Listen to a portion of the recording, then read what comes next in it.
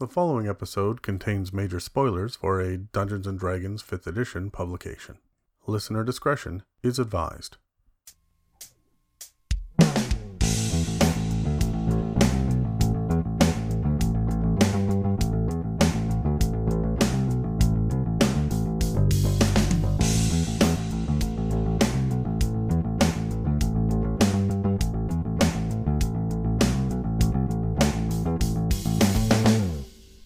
Hi, and welcome to another episode of Legend Lore, the podcast series where two dungeon masters flip through one Dungeons & Dragons book at a time, giving their insights on the pros and cons of the publication in question. I'm Adam, and with me is Dan. Hello. And today, we're going over our thoughts on the Wizards of the Coast product, Guildmaster's Guide to Ravnica, which you know because you clicked on the fucking link. Yeah. So this is going to be weird for me because I have kept willfully ignorant of Ravnica. And most things. But I mean, I had to deep dive into Theros because we did the Theros lore episode way in, and Theros is technically a Magic the Gathering system. I couldn't do it with Ravnica. Like, I just see, oh, there's elephant people, and I move on. Okay, so you're really wrong. I love Ravnica. Welcome to the podcast. Yeah. Dan's really wrong. So, well, I mean, by now they know that. So, why don't we make t-shirts with Dan, you're wrong? I wanted to get mugs made that said, "God damn it, Dan," because I think I say that in every episode. Anyway, I actually really love Ravnica. When it first came out, I did a flip through standing in a bookstore. And I went, cool, cool, cool, yes, cool, awesome.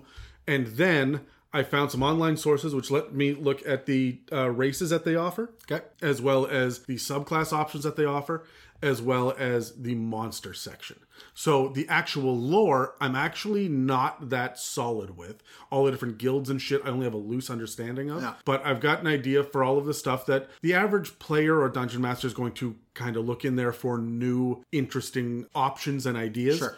But I didn't own the book until a couple days ago. Hey! And I have yet to crack the spine because I've been waiting for this. We are at that point now as Dungeons & Dragons podcasters where a new book will come out and we'll be like, listen, are we going to be covering this one or can I get it and open it? There's the begrudged acceptance that there's a high probability that we're going to have to crack open the book on mic for the first time between each other. I am totally 100% willing to spoil whatever I can because Wizards of the Coast is really, really good about not releasing spoilers. They'll give you a contents page and that's it, right? So I will spoil that shit up until release date and then I will hold off on it. Now let's see if the mic will pick this up.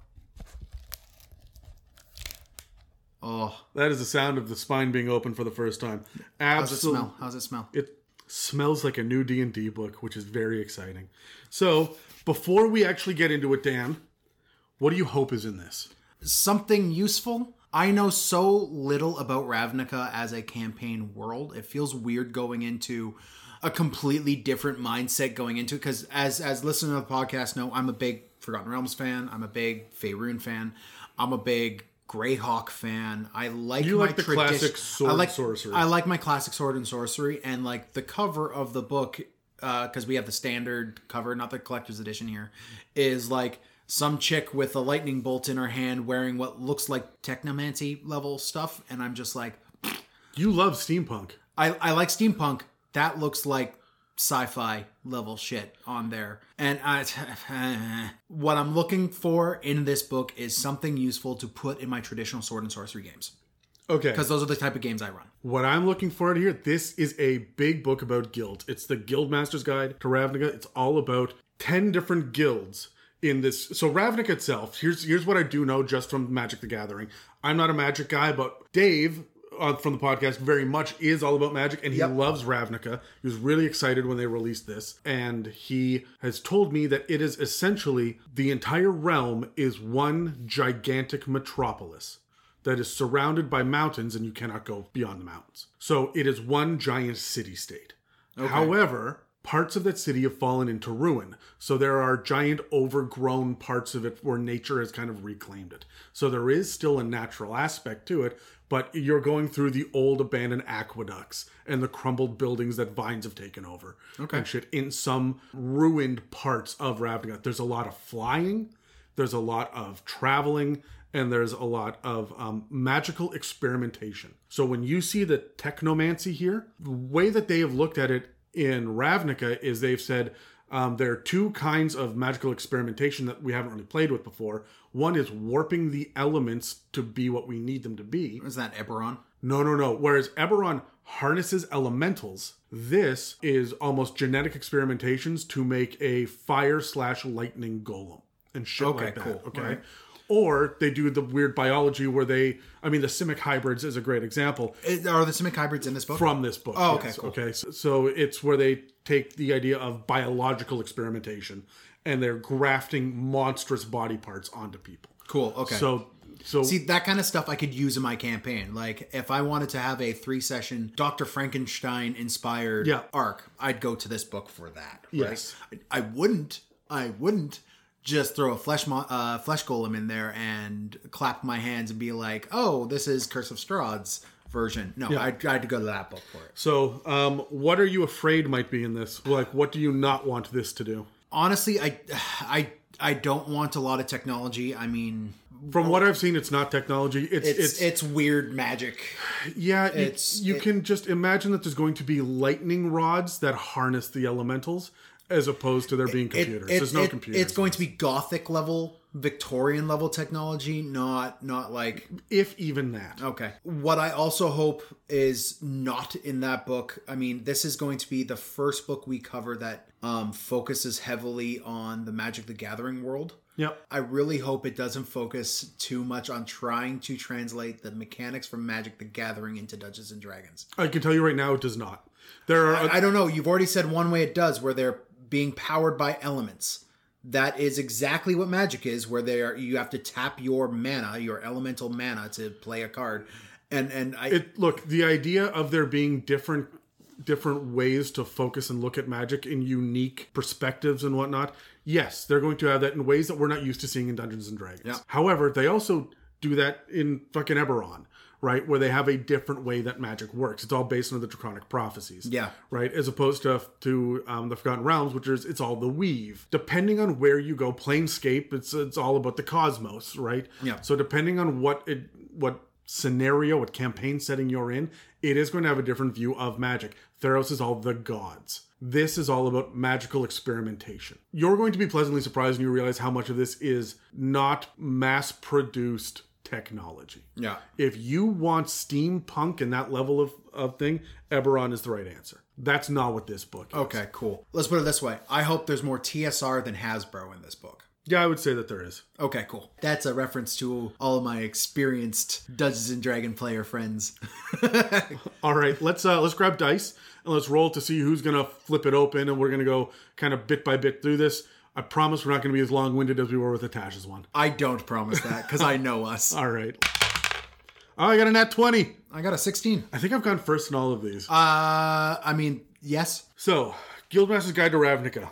Join the Guilds of Ravnica in this campaign sourcebook for the world's greatest role-playing game. I'm just looking at the cover here. I think this is just a NPC character that's on the front of it.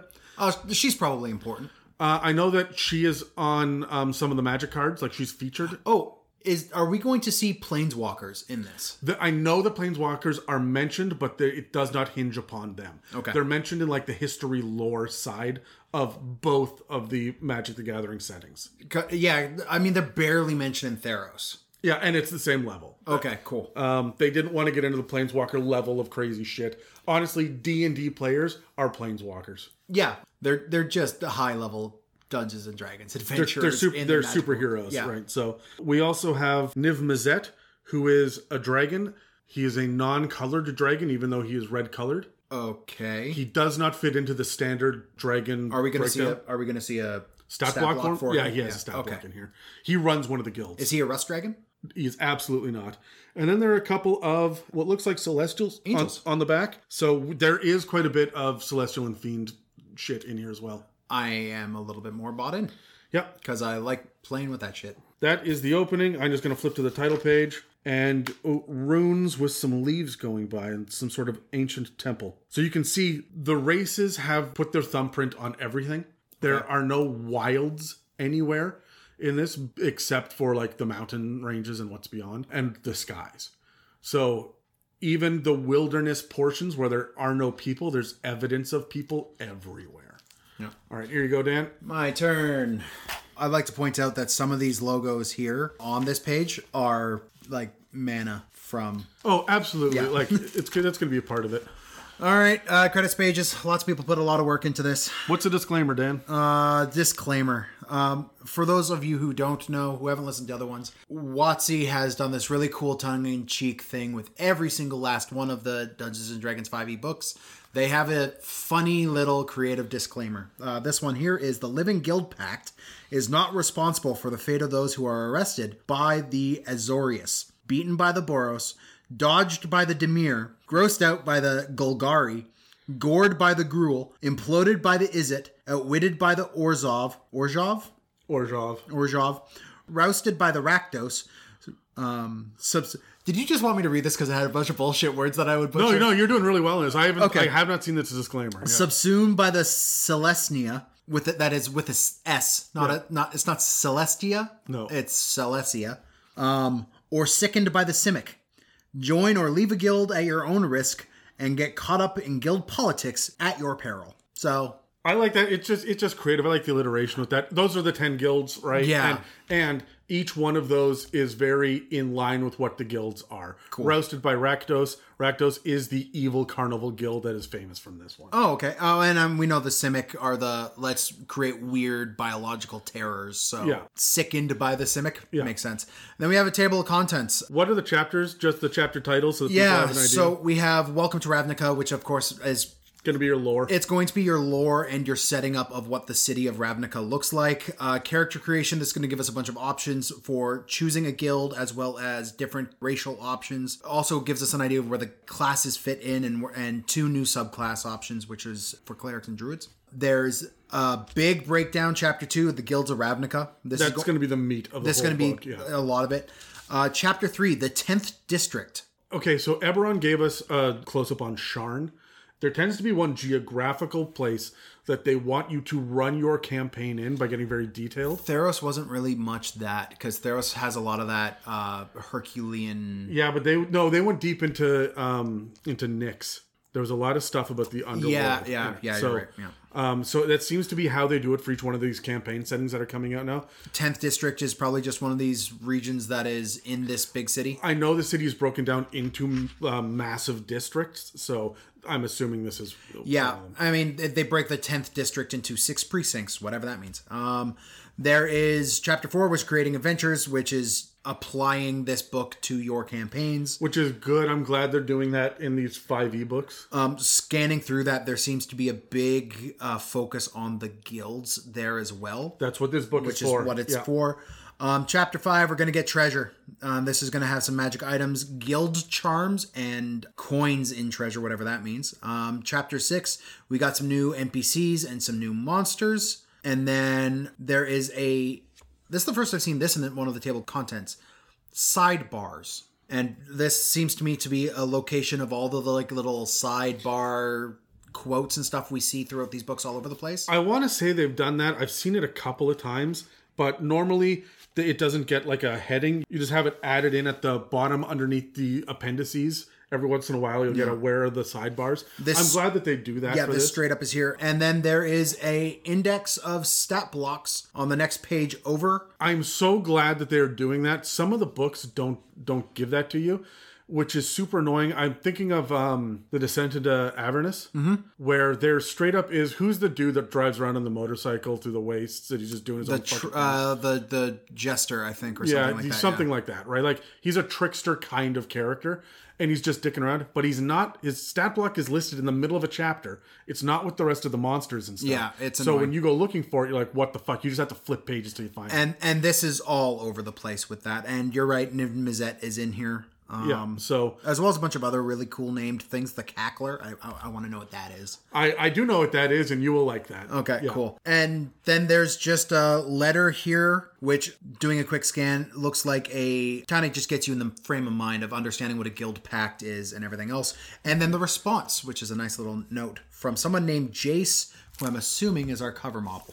I don't think so. Jace, I know, is a planeswalker. Okay, cool. Well, here you go. Your turn, Adam. Get us started so here. back to me. Welcome to Ravnica. All right, so it goes through it's the City of Guilds, and it's going to give us a quick breakdown of all of the guilds, and then it gets into the history of Ravnica and the Guild Pact. The Guild Pact, from what I can remember talking to Dave about, so very second, third-hand knowledge almost on this, is the Guild Pact is a truce. It's a treaty to keep the 10 guilds in power and to make sure there's no war breaking out. However, Jace, who was this planeswalker, had really overseen this, and now Jace is gone. And so things are starting to get a little bit wonky again. And that's the plot line that we're dealing with, which is why the next section here, the subtitle is The Precarious Peace. And then it gets into life in the big city, comforts of civilization. Life in the big cities gives us the Ravnica currency. There's cosmopolitan conveniences, including a cup of coffee, newspaper, pendulum clock, spectacles, and a spyglass. The different languages and what they mean. So, giant, for example, is spoken typically by ogres and giants, but it uses the Minotaur script. Oh, that's really useful. Also do like, we just kind of skimmed over, I do like the fact that there's like eyeglasses and shit in this now. Yeah.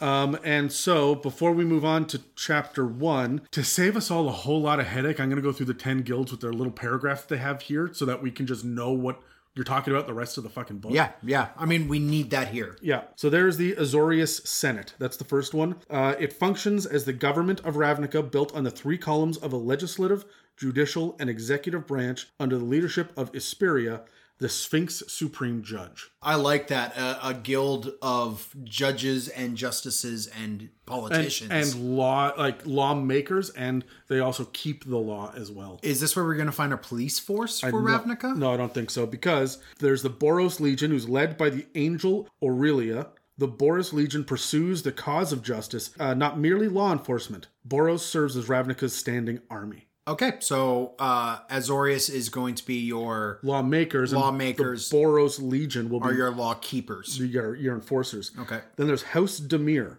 Demir is in the business of information, operating as espionage organization behind a facade of messengers, investigators, and archivists. Its enigmatic leader, Lazav, wears many faces. So you're seeing we're also getting a guild leader for each one of them too, and these are all super powerful. I'm recognizing some of these names. I think we get a breakdown, like a stat breakdown for each of these guys too. Yeah.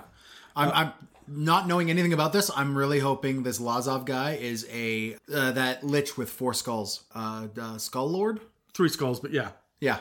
Well, there's the Golgari Swarm, an elf lich named Jarad. Guides the Golgari Swarm's masses as they lurk in the Undercity, where they process the city's waste and see to the new life that emerges from death and decay. What kind of druid do we get here? Circle of Spores. That he's directly linked with the Golgari Swarm, which is their death and decay druid. Yeah, I love that. That's a lot of fun. We needed that tone because everything up until this point has been like, I like trees. Yeah, it's been the hippie tree hugger shit. Yeah, and this is going to be your first one that like. No, guys, shit's scary. There's the Gruul clan, and these are clans, raging against civilization and its defilement of the natural world. The loose alliance of the Gruul clans is led by the Cyclops Borborygmos. Okay. So they're going to run around in the uninhabited portions of the city and tear down the civilization and promote nature. A lot of barbarians and druids in this. As a side note, a lot of people who listen know I like World of Warcraft, and there's a little there should be a trademark issue here because Gruul exists in WoW and is also a gigantic Cyclops. Yeah. Is it spelled the same way? U-U-L? Gruul, spelled the same way. So I'm like, I don't know if Ravnica came out before or after World of Warcraft. This would have been, WoW's 16 years old now. Like, I think Ravnica is old too, though. I couldn't tell I would assume they came out roughly around the same time. Honestly, they could be inspired by the same piece of lore or myth or something that we just don't know. Well, Adam. Yes, Daniel. This has nothing to do with Ravnica. Which tends to be your MO today. Do you know why Blizzard made the Warcraft games? No. They had a contract with Games Workshop, who are the creators of Warhammer, to make a video game. And that contract fell through. This might be an urban legend, but this contract fell through right before the game was done. So they already had 90% of the assets. They already had most So of the they game just did a built- rebrand. They So they reskinned just it. rebrand and reskinned it to be this RTS game with these new unique characters. Cool. And people loved it, and it spawned out from there, right? To be the biggest video game that has ever been made. Minecraft. No. Fortnite. More no. No, not Fortnite. No. Fortnite is just where you go to if you want to have a 10-year-old call you a pussy. Hold on. I'm gonna do the dance. Am I doing it? Is it? Hold on, more on the hips. Audio medium, no, because you're just standing there making weird noises at me. And I'm like, this is how Adam sounds like during sex. Next on the list is the Izzet League, which is led by the dragon Niv Mizzet. And the Izzet League is a guild of scientists and engineers who build and sustain Ravnica's infrastructure while conducting wild experiments in magic, efforts that usually involve barely controlled elemental energy. Cool. This is going to be where your artificers are going to come into play. Oh, 100%. I can't get the Cockney accent out of my brain. Hearing the, isn't it? Like, No, is it? I know it's is it, but like Yeah. that there's Niv Mizzet in it. Yeah, okay. Like no. Next up is the Orzhov Syndicate, a sinister combination of church, bank, and organized crime syndicate. I'm sorry. Say that again. A sinister combination of church, bank, and organized crime syndicate. Okay. Middle Ages Catholic Church. Check. Yeah, the Orzhov Syndicate is controlled by the Obzedat, a cabal of ancient spirits often called the Ghost Council. Cult of Rakdos. The demonic cult of Rakdos is the jester in Ravnica's culture, using satire and performance to skewer the powerful and embolden the weak. But it is a cruel and bloodthirsty jester, in the manner of its demonic leader, and it supplements parody and levity with blood and fire. Also sells Fago. I don't get it. Insane Clown Posse. I don't get it. I am not a juggalo, and I've never... Oh. Anyone who knows anything about juggalos right now, they're laughing at that reference. Okay. Just moving right along. Celestia Conclave. The Celestia Conclave is led by the Tristani, 3 dryads who are fused together with one another, and with Mat Celestia, a manifestation of the soul of the world. The guild seeks to bring nature and the city into balance. 3 dryads fused together. With one another and with Mat Celestia, which is a manifestation of the soul of the world. So this is your deep magic. Yeah, this is in your campaign. This would have been like the green. Yeah. This is going to be your mother nature. Yeah, cool. And then the last one, of course, is the Simic Combine. Under the leadership of Prime Speaker Zagana, the biomancers of the Simic Combine apply magic to the life sciences, striving to create a harmonious future where creatures of all kinds are perfectly adapted to their ever-changing environment. The Simic magically hasten the process of evolution and adaptation of life. Cool. Evolution's cool, but it's too slow. I really like how we're standing up right now, but wouldn't it be cool if we had 9 legs? So These are people who do like tabs of acid and then figure out what kind of weird thing to make that elf. I'm going to hand this over to you for the next chapter. But before we go on, that is 10 radically different, unique kinds of guilds. Even the ones that are kind of aligned, like you see, like there's a couple of these nature-based ones. They're not necessarily... They've got similar goals, but different methods. Oh, yeah. And so I just wanted to get your opinion, Dan. Does it interest you so far before we dive into it? I mean, yeah, I like these guilds. I mean, they feel very specific to Ravnica. So I'm really hoping that there's a lot of guidance to just making generic guilds. I will tell you right now, you probably can't, but I think that you could just pull Ravnica out of it and plunk any one of these guilds into your own home. Remove the world. bullshit names, add your own bullshit names, and you're good. But it's not built to be generic. You will need to reskin. And it works so well for Ravnica that if you just take the Golgari Swarm, for example, who deal with the processing waste in the city. Yep. You could pull that out and you could have this kind of crazy death life cult in Waterdeep, right? Or in Baldur's Gate or in Sharn. You don't need to necessarily keep them in Ravnica, but you'd have to cut some stuff out to do it. Yeah, for sure. All right, so our next section here is Chapter 1, which is character creation. We got a nice picture here of a Loxodon, Simic Hybrid, and random Joe Schmo human. I assume that's a random Joe Schmo human. So Loxodons, for those of you who don't know, are elephant people. Elephant people. And Simic Hybrid are crab. No, they're not. They're They're usually elves, but often halflings or Vedalken. Yeah. which are another new race here. Yeah. Who will go through genetic manipulation and replace body parts with creature parts. Yeah, they're super cool. Anyways, so chapter 1 here's character creation, which we start off with choosing a guild for your characters. So I think they're trying to get across this point that when you start the game, you choose a guild, and you probably start as an aspirant in that guild or some sort of entry level position. They will go through in the guilds about the different levels within the guilds themselves. And so, yeah, you would start off at an entry level. Yeah. It also looks like the guilds, just judging by this, replace your background. Is that what it says? Yeah. Well, it says with a guildless character, if you don't have a guild, choose a character background and or another source instead of one of the guild background options in the next chapter. It also gives you some suggestions on how to find a guild that's going to be good for your character, including a flow chart that we'll get to. That's in a helpful. second. Yep. Yeah. Then it's going to go over race and class. Every single guild is got suggested race and classes for those guilds. I mean, exceptions exist, but when you are choosing your guild, your class and your race are going to matter more for this.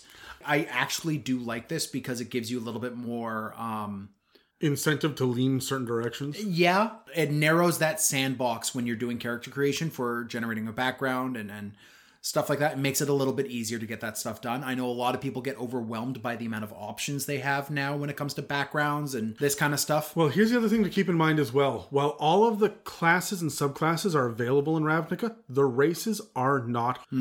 The ones that are listed in the book are the ones you can play. Period. Oh, really? Yeah. It's like that in Theros as well. That's nutty because there's a lot of omissions here. I'm not a fan of that. I very much am a fan of that because it gives you a radically new flavor. If you are playing in Ravnica, sure. If you are translating out, If I'm translating out, you do what you want to do. Yeah. If I'm going to run with an average D&D group and we just wanted to pick up Ravnica because it's really fun and we come from Magic, I'm probably going to let them play the gnome and have gnomes in it, even though gnomes aren't in the book. However, if I want to take my experienced D&D party and experience something new and play in Ravnica, I'm absolutely going to follow these restrictions.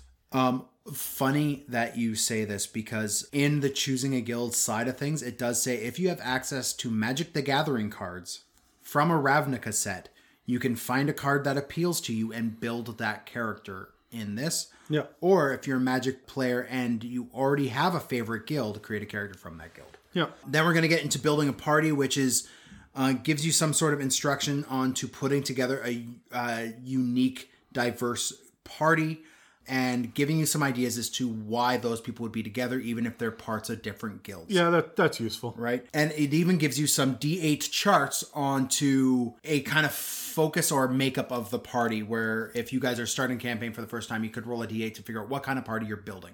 Oh, that's helpful. Yeah, so like a one guild party, everybody's in the same guild, or a chaos party, which includes a Gruul Druid, a Gruul Barbarian, a Rakdos Warlock, and a Rakdos Rogue. And it goes through, there's 8 options there, and then gives you another D8 for a common cause.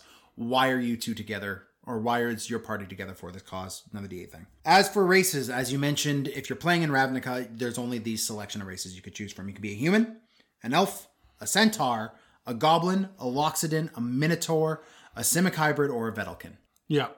Now, loxodons, minotaurs, and centaurs were downgraded into being medium-sized creatures because of this setting. Yeah. And that still holds true in Theros. However, in the rest of the Forgotten Realms and the rest of D&D, they're still considered large-sized creatures. So if you're going to take one of these races and port them over to Forgotten Realms, you need to reconcile that difference with your DM. It does say here that aside from humans, elves, and a smattering of half-elves, the races of the player's handbook are unknown on Ravnica. No dwarves. No dwarves, no halflings. No gnomes or tieflings or dragonborn. Yeah. No orcs or half-orcs. Yep. I don't like it. Anyways, so we're gonna move on. Gives you height and weight for height and weight chart for the new races, assuming human and elves are going to be much the same as what you get. It's Vedalken, I think, that are going to keep people the most interested, because it's a new phrase that if you don't know Ravnica, then you don't know Vedalken. Yes, Simic Hybrid along the same line as well, but the thing that really bothers me, Minotaur. Base height is 5'4" for a Minotaur. That's what I say. They downgraded them to they're little calflings. You could have a bigger Vedalken than a Minotaur. Yeah, Vedalken's is supposed to be tall and tower over you. It gives you some ideas about humans and elves and them, but this flow chart, which is the questionnaire, is the thing I want to go over next. It asks what's important to you, and from there, you follow this flow chart down to see what guild you're a part of. That's really fun. Yeah. I'm glad they do that. It gives you some ideas for humans, a breakdown for elves, and then once the humans and elves are out of the way, it also says dark elves aren't drow. They are Devkarin elves. Okay, so they've got a new word for it. Yeah, wood elves are the Silhana, and high elves are their elves. They're just elves. But the high elves of Ravnica have been subsumed into the Simic Combine. So all high elves are Simic. Yeah, I'm totally cool with that. They did shit like that for Eberron too, and everybody loved it. And then when they did it for Ravnica, people online started to bitch. And I'm like, guys, calm down. Now we have our Centaur. And I mean, we are going to be doing coverages of these races later, deeper dive in separate episodes on the regular podcast. So we've already mentioned what they are. They are medium-sized. Half human, half horse. Half human, half horse, like is traditional. Just like me when I take my pants off. Not quite. 4 legs? 3 anyway. Anyways, there is a big focus on nature to the centaurs in Ravnica. For the minis, they all have mohawks and shit too. Yeah, they're pretty cool. Then it gives you goblins. It's not the kind of goblin that you get in Forgotten Realms. No, very much not. These are green-skinned goblins. And it gives you the basic goblinoid traits. Loxodon, which are elephant people, but they tend to be very calm and wise, and they have that kind of feel to them. They're almost like turtles as far as like long-lived and... Exactly, but it also says they're gifted stoneworkers, so... They are crafters as well, which I really, really like. Then there's Minotaur, which, I mean, you get what you get with Minotaur, folks. You know what they are. Simics, we've already gone about what Simics are. I gotta say, half of the stuff with the Minotaur in this, though, is bull. You're utterly ridiculous. Anyways, Simics, don't get too crabby. They have... You keep saying crab because the mini has a crab arm and some of the art does as well. A lot of the art does. They take elves and give them crustacean bits. Like the idea is that their experimentation usually works the best with aquatic creatures. So you can get like a jellyfish stinger or like an octopus tentacle or shit to replace an arm as opposed to a crab. It says here all are augmented with characteristics of animals, mostly aquatic, reptilian, or amphibian. So there's a bit of a water theme to them. Yeah. Which I guess because they were blue mana? I don't know. I don't know enough about Magic. I don't know. I did not play Magic when Ravnica was a thing. Yeah. So. And finally you have Vedalken. Vedalken are tall, cool, blue-skinned. They're hairless. Absolutely hairless, but they are all about being rational and gaining perfection through reason. This is where you're going to get your wizards and your artificers. You get 2 what are called social stat boosts here. You get intelligence and wisdom together. That's relatively unheard of because usually you get 1 physical, 1 social when you're building a race. Or 2 physical. Not in this case. Here you get 2 social. So that brings us to all of our races. Any additions you have there, Adam? I like this. I like that it's limited. I like that we get weird goblins. I like the fact that we've got elves and a smattering of half elves, but not many. Yeah. I'm glad that we are rid of dwarves and halflings. I really like these, but Ravnica feels different now. Yes, it does. And I like that it feels different. It feels different in the right way. I'm going to steal the book from Dan here and talk about the classes by guild. So it goes through each one of these. It gives you a breakdown of the subclass and which guild they would be a part of. Cool. That's good for a little bit of guidance there. Yeah. It does not have anything on the Artificer because this book came out before Eberron did. It won't have anything from the Tasha's classes because this came out too early, but it's going to have Xanathar's in the player's handbook. Yeah, it's not going to have Theros, but it'll have, Yeah, and it's just a matter of, I mean, it's the publication order, right? Like, you're trapped by that, but you can figure it out. Yeah, I was about to say, like, it's not going to be that hard to figure out exactly where a Oath of Glory Paladin is going to fit in here. Yeah, exactly. And so they do it for all of the main 12, like I said, not the Artificer. And each one of them has just a little chart that it says the subclass on one side and then the guild on the other. It actually has a little asterisk beside them which says This appears in the Xanathar's Guide to Everything. Oh, that's nice. So Thank you. Yeah. So they really did their homework in this book. So I really like it. So far, it seems really well put together. I am also a big fan of the art style in this book too, but that's just a sidebar. Yeah. Magic the Gathering has far better artists than 5th edition does. 100%. I'm glad that they ported these artists over. They adapted some of the cards artwork, according to Dave, who looked some of this shit up ahead of time. Yeah. While we were discussing one of the other things, I looked up who this Jace guy is. Yeah. And we straight up have his picture at the beginning of the book. Do we? Yeah. He's the guy with like the blue hood that has all the lightning coming off of him. Oh, cool. Okay. Yeah. So there are 2 new subclasses. One is for the cleric, and it's the order domain. I'm not going to get into it because we'll break this down in one of the cleric episodes, but the order domain is all about things like your channel divinity is order's demand. You get things called divine strike, order's wrath, embodiment of the law, and voice of authority. From what I've seen, the order domain is very paladin, is very war paladin kind of look to it. Yes. On Ravnica, the domain is favored by clerics of the Azorius Senate. That makes sense. These are your law makers, right? Yep. They also are related to the Orzhov Syndicate, who was the evil church plus... Oh, yeah. Okay, cool. Plus syndicate. Middle Ages Catholic Church, yeah. And then it gives you a bunch of, on other worlds, gods who grant access to this domain include. And then oh, nice. Thank you. Including Bane, Tyr, Ouijas, Maglubiet, Anubis, really? Athena, and Asmodeus. Maglubiet is weird. I like it, though. Goblin cleric. I like it. Order domain. Yeah. Then we get the Druid Circle of Spores. This is all about rot and decay as a part of the life cycle. Yeah, it's not like decay for the sign of entropy. It's not evil. No, it's just this is what happens. This is the stage between life and death. Ashes to ashes, dust to dust. Or this is the stage after death. And the stuff that you get is, of course, you get new spells, but Halo of Spores, Symbiotic Entity, Fungal Infestation, Spreading Spores, and a Fungal Body. Cool. That is a lot of fun. Let's then take a look at this. The next chapter here, the guilds. Instead of us going through all of the details, if you guys like what we're saying, buy the book. It's fucking amazing. Yes. But buy the book anyways. We're going to talk about what is offered generically that you can find for each one of these. So Dan is going to just kind of look at the breakdown of the Azorius Senate. Mm-hmm. And then tell you what are the subsections, what can you expect, what kind of information. And it will be the same for all of them as well. Yeah. We're not going to go through all 10 today. That will be a radically different episode when we are able to talk about this stuff intelligently. We've done our research instead of just getting a first impression. Yeah. As you flip to chapter 2, the art here, I actually like this because it feels a lot like the formless void of a character choosing his path.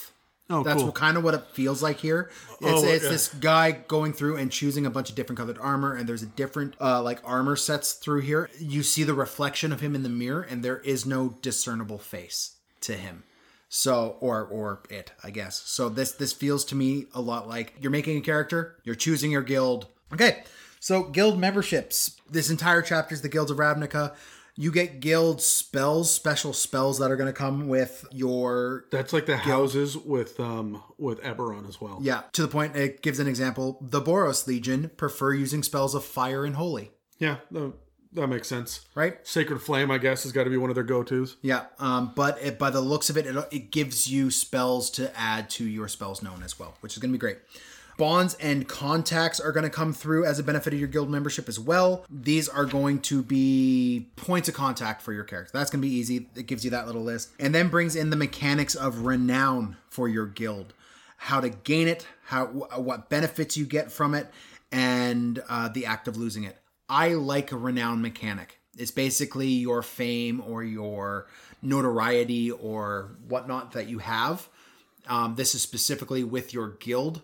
Those playing World of Warcraft right now have renown that they have to deal with, so it's a big part of a World of Warcraft gamer's life. But it's also a big part of, they call it piety when it comes to Theros as well. Yeah. So we're starting to see this as a built-in part of the motivating factor within these campaign settings. Another thing that we very rarely talk about on this podcast is Acquisitions Incorporated, which deals with getting promotions and moving it's upward in rank and whatnot as well. That is an underappreciated book, and I can't wait until we cover it in this series. I have flipped through that more than once, and I fucking love it.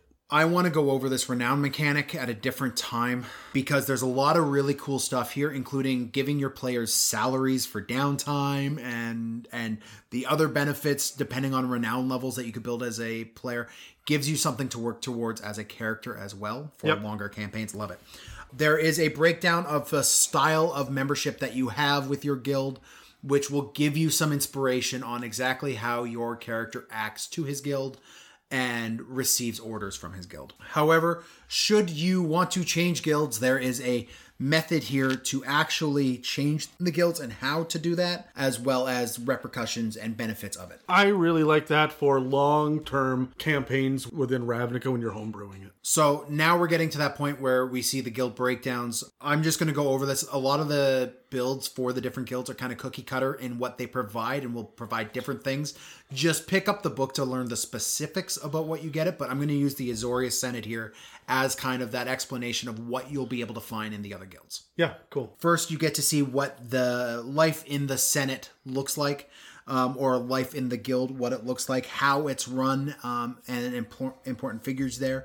You're also going to learn the goals of the guild. That looks like it's a big section too. Like you operating as an operative of the guild, it feels like a big part of being in this world, in this setting. So I'm glad they actually break this shit down. And if you take the background to be part of this is information you will want to know on a character level. Yes. Because a lot of your day-to-day decisions are going to be based off of what your guild interests are. Yeah. It gives you some very specific inspiration and guides for your guild characters and what kind of stuff to see in there, as well as motivations and character inspirations on how to move forward. If you are not already one of them, it gives you an idea of how to join the guild in the Azorius Senate. Sorry, I'm just looking across the table. It says suggested alignment, suggested race, and suggested class too. Yes. Yeah, it gives you That's fun. I'm glad that they do that. It also gives, you're drawn to the idea of a hard-bitten police officer trying to impose order in a chaotic world. Oh, that's one of the bullet points there for your building? So it gives you inspiration of the character you're building within this organization. And that is not the end of that sentence, right?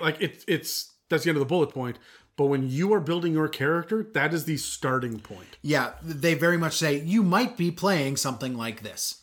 It gives you an idea of joining the Azorius Senate, including the different areas within the Senate, the different factions within the guild. Cool. Right? Whether you're law enforcement or bureaucracy. This sounds like it is as deep as you want it to go. Yeah.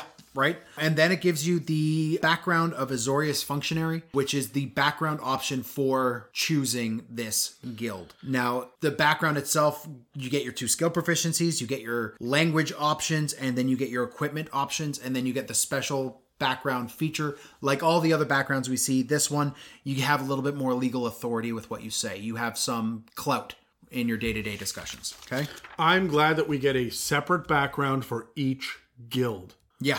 I love that too. A really fun new interpretation on backgrounds. It is also what I will use as a homebrew DM as inspiration for building my own guilds.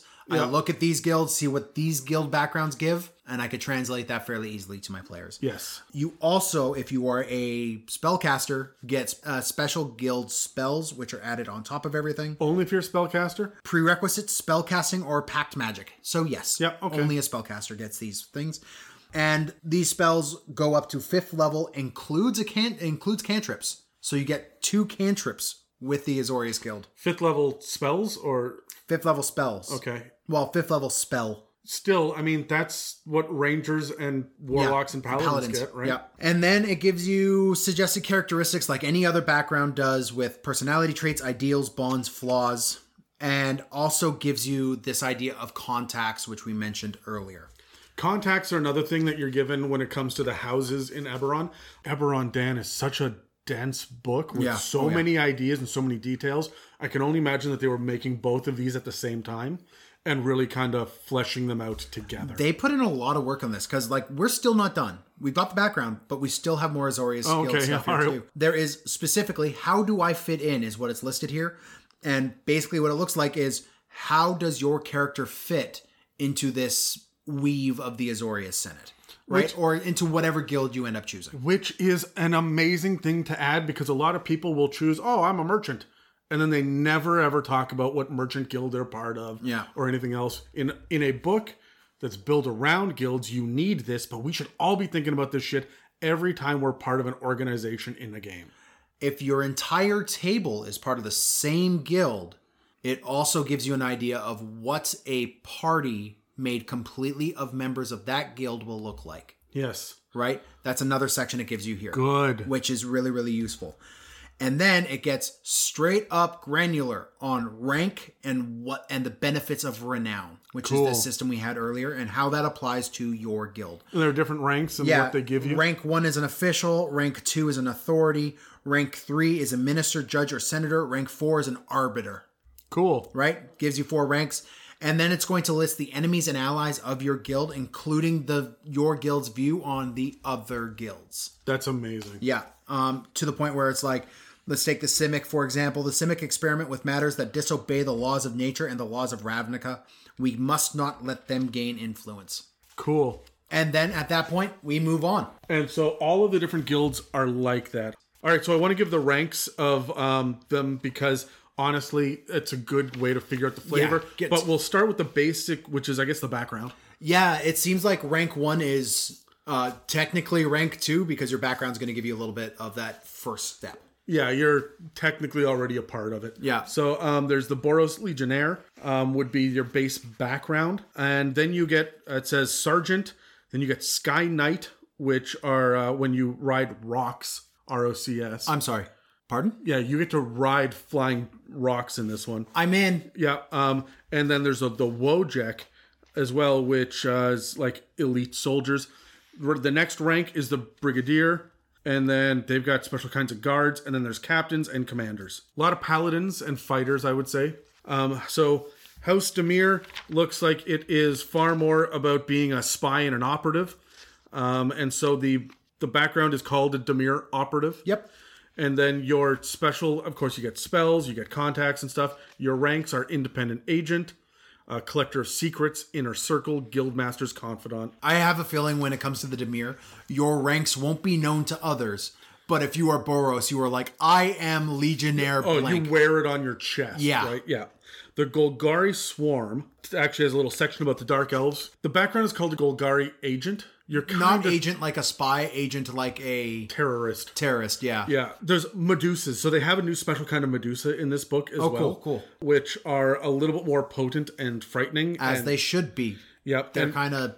This is the one that's run by the Elf Lich. Yeah. So the rest of the ranks, you get agent, and then there are advisors, high chancellor, and then a matka, which is a high priest. For the Gruul clans... this is going to be a little bit different. These guys, this is your barbarians. Yeah. Right? A lot of rangers and probably some druids here as well.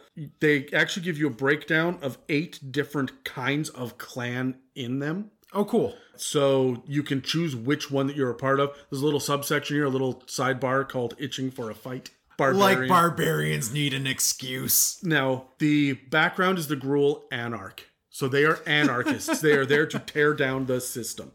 When you get to the artwork, it is vibrant, kinetic, melee, but a lot of bones and... they seem to have like a lot of tusks and bones and things hanging off of them. Yes. So their ranks are, you are a proven, a beast friend, a celebrated, or a chieftain. I would lean on this almost to make just about any barbarian tribe. Yeah. You'd asked earlier if it's all plug and play, if you can pull out modular parts of this for other things. You totally can, but it needs to be changed, right? The next one is the Izzet League. And is it? You know, I do that every time as well. The Izzet League. Yes, it is. In the name of magical science is one of the sections in here. It gets into the different laboratories that are available, or laboratories for Terry. It feels weird that artificers were not brought in this book. You say the words magical science, but you don't have artificers. I think that you spend so much time focusing on them in Eberron that, traditionally speaking, they're from Eberron. They should have given us an alchemist wizard in here. Yeah, okay. Right. But anyway, the background is an engineer. Of course it is. Of course it is. And your different ranks are a researcher, a scorchbringer, a supervisor, another kind of researcher, a director, and an advisor. And you can tell from the artwork, these guys, a lot of Vedalken, and they are harnessing the elements. Yeah. The Orzhov Syndicate is going to be all sorts of super corrupt. Your background is the representative. Okay. Remember, these guys are lawful evil. These are going to be like your government suits. Yes. Yeah. And they talk about how there are enforcers and priests and advocates. Yeah, I like the one picture. You know how I've been saying, they're kind of like the medieval Catholic Church? Oh, yeah. There's a dude on the other page with straight up a rosary. Like, they lean into that. Oh, absolutely. The architecture in the background is very cathedral-like as well and whatnot. The ranks in here are a syndic, a knight, a ministrant, and a pontiff. Pontiff, yeah. The Cult of Rakdos is probably the most famous thing out of this book, just because it is an evil carnival. Yeah. And people just really like that imagery. But this is very much of a cult. Like, the artwork is very jester and evil Harlequin, clown. yeah. So your background is a Rakdos cultist. It does not mince words on this. It gives you different performance options as well for these guys. Is it like music, or is it I bathe in blood, I breathe fire, Spike wheel acrobat, lampooning satirist, pain artist. Yeah, okay. Nightmare clown. This is where you'll find Pinhead. No. Pinhead is going to come from the... No, there's going to be like straight up sadists in this thing, right? Like, yeah. I need to pierce my skin to feel alive. Like, I mix pleasure and pain. I want to hang from my back. Yeah. Terry. You're going to find Terry here. You are also going to get the different ranks as an extra, a sideshow act. Yeah. Terry, okay. A sideshow act, a blood witch, a star performer, or the ringmaster. The Celestia Conclave, which was the one about the dryads that were mixed with Mother Nature. Yeah. This has military roles and religious roles in it as well. So they are another kind of order. And it says here that alignment, usually good, often neutral, but still militant. They follow that traditional nature druid kind of feel. Yes. You get real Roman legionnaire, but like in the name of nature off of the artwork of these guys. Their ranks are the Evangel, as in evangelist. Okay. The Votary, the Sigitar, Celestia Charm, the Equinaut, and the Hierarch. Oh shit, and there's more. There's a Guardian and a Dignitary as well. So there's a lot to work through here. Yeah, cool. Each one of these things has special roles listed, and sometimes I list them and sometimes I don't because some of the words are just nonsense. Yeah. But these special roles are, instead of getting this rank, if you do this kind of thing as well, you become this kind of special operative. You're a special operative, yeah. And then the last one, of course, is the Simic Combine. And the Simic Combine is all about this experimentation, biomancy. Your background is the Simic Scientist. And then your ranks are your Technician, your Researcher, your Luminary, your Project Leader, your Clade Leader, and your Speaker. Okay. So that's a lot of fun. We're getting a lot of really specific and a lot of really unique ways of looking at magic and government and guild and faction, ways that we don't normally see it in the Dungeons & Dragons stock standard perspective. So I'm really, really fucking enjoying this book. So now we're going to move on to chapter 3, which is all about this geographical location within Ravnica. Now, of course, Ravnica is a city the size of a world. The 10th district is a country, and the precincts within this district. No, I think you're too big. I think that it's the size of a country, but like United States, China, country. Yeah. It's not a world, it's a realm. Yeah. Right. And so these cities, these massive districts are going to be like your state, and then the precincts are going to be the cities within the... Well, it does say the district is sprawling, and to be governed effectively, it's split up into these 6 precincts, which each is the size of a small city in of itself, right? Honestly, I think about New York, DC, LA, London, where you have this gigantic, sprawling urban sprawl, right? Vancouver, where we live, is very much the similar thing, where there's Vancouver proper, but there's the greater regional Vancouver, right? Yeah. And as you spread out, you get very different feelings in different cities, but you're in the same place. Richmond's different from Coquitlam, different from New Westminster. Yeah. Yeah. But we all say, when we're talking to someone from out of town, we're from Vancouver. Exactly. So you would say, I'm from the 10th district, but when you're talking to the locals, I'm from this precinct. Yeah. So the precincts all have different flavors. Precinct 1 is the hub of the wealthy and the powerful. Precinct 2 are the wealthy neighborhoods that are just set below that. Precinct 3 is the nature precinct. Precinct 4 is like the battlegrounds, So like a gladiatorial area. Precinct 5 is where the schools and all the learned folks are. And Precinct 6, that is hard to say, is where all your blue-collar working folk are going to be. Do each one of these districts have everything that you need? I would say yes. Or is the 10th district, where we are, the best melting pot for you to run a campaign in? I would say the 10th, if we're talking districts, the districts has got that melting pot. It is you could spend the entire campaign in the 10th district, full stop. The precincts have their own entire culture, their own governance, their own everything. It's like different neighborhoods almost. Different neighborhoods that are fully isolated and have what they have. They just have different cultures and different feels to them. There are several rumors and people that you get, as well as the two main roads within the 10th district, which are going to be Tin Street and the Trans Guild Promenade. Sure. Okay. It gives you some idea of what is beneath this streets, and as you flip the page, you get a beautiful city map, which gives you some points of interest here. It's going to keep going through what to find: the sewers, the pipe tunnels, the transit tunnels, the crypts, into what is the Undercity, where you have the Night Vale, the Dusk Mantle, the Corozda, the Rixmati, and the Undersea. That is just under the entire district. All of this exists. So the Undercity seems to be kind of like, if you want an Underdark campaign, here's how you have it. And it is like the ancient city that the new city is built on top of. Okay, cool. Okay. And then you get into the precincts. And much like the guilds, the precincts are going to have different rumors, different guilds that are affiliated with them. But they're all going to be built in the book roughly the same.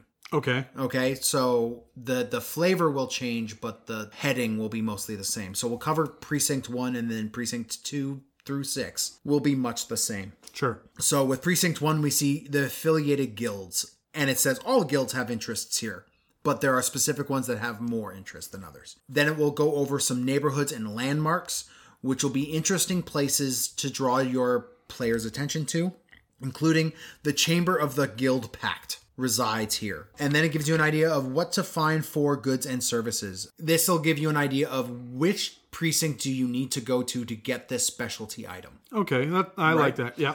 Including, if you want a rough and tumble bar, you're not going to go to Precinct 1, you're going to go to Precinct 5. It's going to be stuff like that. It also gives you an idea of how law and crime are handled in this area. Namely, what are the specific laws and how are they enforced and by whom are they enforced. Okay. This also gives you an idea of what a general group of wandering soldiers or townsguard are going to be in this area, as well as what is their average response time to a crime. So if something happens, your DM can roll a d6 and know that in this many minutes, this group composition of a law mage and 3 soldiers will come join. That's helpful. I'm glad that they've got that in there. And a breakdown of a city square wouldn't be complete without the people and rumors within that city square, where you can have random encounters here. So you have a D12 list for random people you could come across on the streets, as well as a D6 chart for rumors, which are told in the voice of the person saying the rumor. Okay, so I'm going to stop you right now. I got a little bit extra information on the 10th district. Okay. The original city of Ravnica was made up of 10 districts, named in simple numerical order with no correlation between the 10 guilds and the 10 districts. All are active in every district, each one of the guilds. Yes. The 10th district in particular is a hotbed of activity where all the guilds maintain their primary headquarters. Oh, okay. So that's why the 10th district is so important. It jumps us into, what the basic breakdown of Precinct 2, the affiliated guilds in here, neighborhoods and landmarks, goods and services, law and crime. It's the same, but the artwork for each one of these is giving us kind of an idea of what to expect. For example, Precinct 2 looks like it's the Azorius Senate, maybe the Orzhov Syndicate, because it's very cathedral. It looks like monuments almost. Everything seems to be made of towers and marble and statues. Whereas Precinct 3 looks like nature has overrun it, so you're going to get things like the Golgari Swarm or the Gruul Anarchists kind of running through this area, or maybe the Celestia Druids and whatnot. Precinct 4, that looks like it's super almost magical magic tech. The Izzet League is going to be here. There's pink lightning, holding aloft parts of a tower and shit, which is going to be a lot of fun. It gives you different neighborhoods, like you said, Dan. Yep. In here, you get things like the Red Wastes. Cool. And man, I love the goblin artwork in here. It's stereotypical goblin, green, big nose, big ears, always snarling. But I like this because it feels very unique for Ravnica.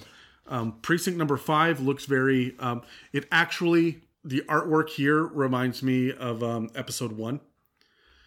It's Naboo. Yeah. Oh, yeah. I mean, you got the flowing waterfalls in the city square. It's a capital with the green domes. It's the capital city of Theed. Is what we're looking at here, and a lot of like tall towers with a bunch of bridges. That reminds me of Sharn. Yeah, there's a lot of Sharn feeling to it as well. And then Precinct 6 feels almost Gothic. Gothic and evil. And so there's a lot of really fun bits and pieces of these details in here.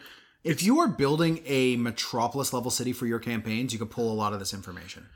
And frankly, I might do this instead of Sharn because Sharn is so deep out of Eberron. Yeah. There are, that chapter is utterly fucking massive. Yeah. And it is so well detailed and it's so built into Eberron, whereas this really does feel, as much as it's related to guilds, you can change the name of the guilds, change what the guilds want, and you can almost pull Precinct or the 10th District and just have that be a metropolis. Yeah, exactly.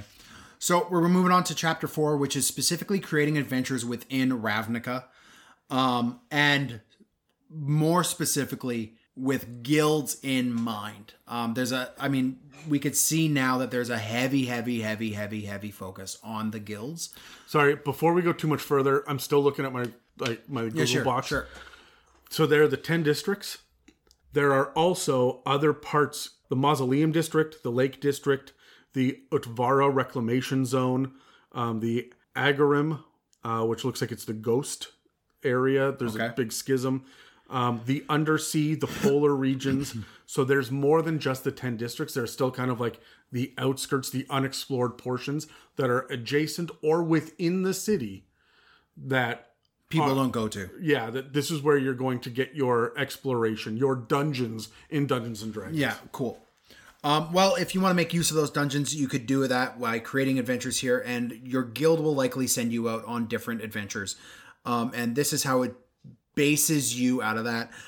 It gives you ideas of how to get your party going from whatever guild house you have, as well as the links between these two locations that you could do.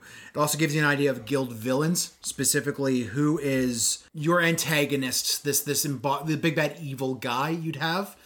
I can understand how if you're doing guild type adventures, your big bad evil guy could just be that guild, that corporate, like it's kind of disembodied. This gives you a focus. Specific person. Yeah. And gives you an idea of how to build them. It also gets even more granular with giving your character within that guild motivations and objectives for guild-focused adventures. And then gives you an idea, moving on, as well as to how to choose a guild with established characters. Yeah. Rather than before the characters are made. As well as if you have a different type of guild, it's going a little bit more generic here, pulling away from these named guilds and giving you an idea of running your own guild stuff. If you just wanted to be a merchant guild operating in Ravnica. Well, it has things like dungeon delve guilds or wilderness guilds or intrigue guilds or mystery guilds. So not one of the 10 governing bodies that were part of the guild pact. Yes and no. It kind of gives you, this is a dungeon delve is the type of mission or adventure you're going to have. Here are the guilds that they've provided that would be interested in giving you that, right? So this chapter is very similar to the chapter that's in Theros and the one that's in Eberron, and it seems like I don't know if there's one in Wildmount, but I suspect probably not. No, I suspect there is, because I think they're doing this for each one of the campaign settings. Okay. Where they say how to run adventures. Here's the book. Here's all our details. Now, what the fuck do you do with it? Yeah. That's what this book is. This is going to be your practical application. Yeah. You also have a section on involving characters. This is going to be for your DMs to be like, hey, Yay. here's how you pull this guy over. It says here cross purposes, which is a D10 chart that starts the villain's activities. Roll on the D10. So it's like the villain's activities threaten a character's contact or bond. Or This is useful shit that should have been in a fucking Dungeon Master's guide. yeah, This right? is generic. I like that it's here. It's really helpful. But this would help everybody instead of just table after table of magic items. This section seems to be all for DMs building a campaign with guilds. Yeah. Right? Because it goes on here with complications as well. So you have what this villain is doing. Yeah. And then you have your guild mission that you're sending the adventure party on. And then further complications, which is another D8 thing, which is like a rival pursues the same goal as the adventurers. They're giving you fleshed out plot hooks, which is a lot of fun. And also giving you intrigue within the guild. Like they're giving you a lot of groundwork, a lot of skeletal building system to build your campaign and make it feel alive. And then they seem to do it almost like guild by guild. They will start to go through it. And they go through it guild by guild and be very specific, as well as give you an idea of what that guild's headquarters look like. I'm a big fan of this. They go out of their way early in the book to show you, the player, how to operate as, say, a Boros Legionnaire. Yeah. All right. And so you've built your Boros Legionnaire. You've decided that your party, at least in part, is going to be allied with the Boros Legion.